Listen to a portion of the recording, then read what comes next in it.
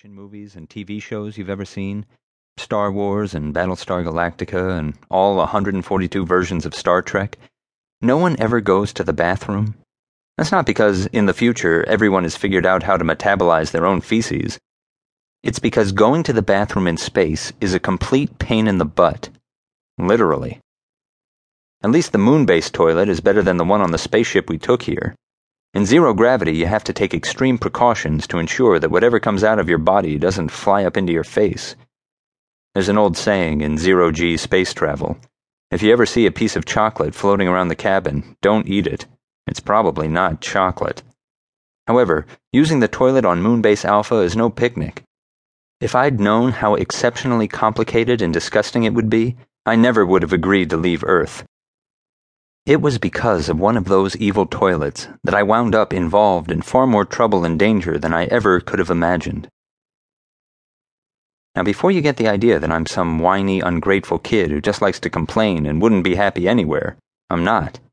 Before my family made the awful decision to come live on the moon, I was happy as any kid you've ever met. Happier, maybe. We lived on the big island of Hawaii, which was awesome. Mom worked at the W.M. Keck Observatory, which runs the telescopes on the peak of Mauna Kea. Although the scopes are 13,000 feet up, they're managed remotely from the town of Waimea, which meant we could live down by the beach. So my childhood was pretty idyllic. I had lots of friends, I did well in school, and played on every sports team. I surfed every weekend, and when I did, there were usually dolphins in the waves with me. Then the government came calling. See, my parents have a very unique set of skills. Mom is a lunar geologist who wrote some landmark papers about the moon and the consistency of its mantle and core. Dad is a mining engineer with a specialty in environmentally sound mineral extraction. And one of the major reasons for the moon base is to explore the possibility of mining precious metals there. Separately, Mom and Dad would each have been solid candidates for Moonbase Alpha. Together, they were an impossible combination to beat. Space is limited on the moon.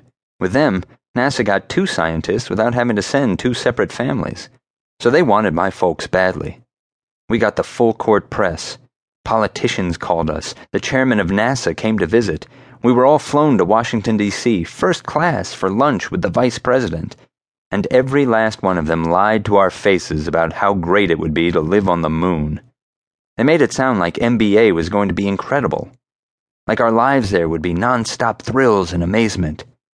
Imagine hearing that you've just won a free 3-year stay in the most luxurious hotel in the most insane location imaginable.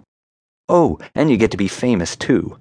Not flash-in-the-pan one-hit wonder reality TV famous. Have kids learn about you in school 100 years from now famous. We were going to be lumped in with the greatest explorers of all time. Maybe even score our own chapter in the history books. Columbus, Magellan, Neil Armstrong, the Harris-Gibson family of Moonbase Alpha. It all sounded too good to pass up, so we said yes.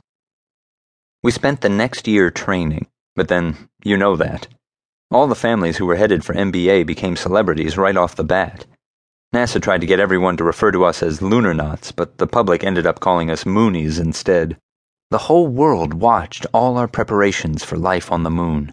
Our multiple aborted launch attempts, and finally, our successful blast-off into space, and our triumphant arrival at our new home.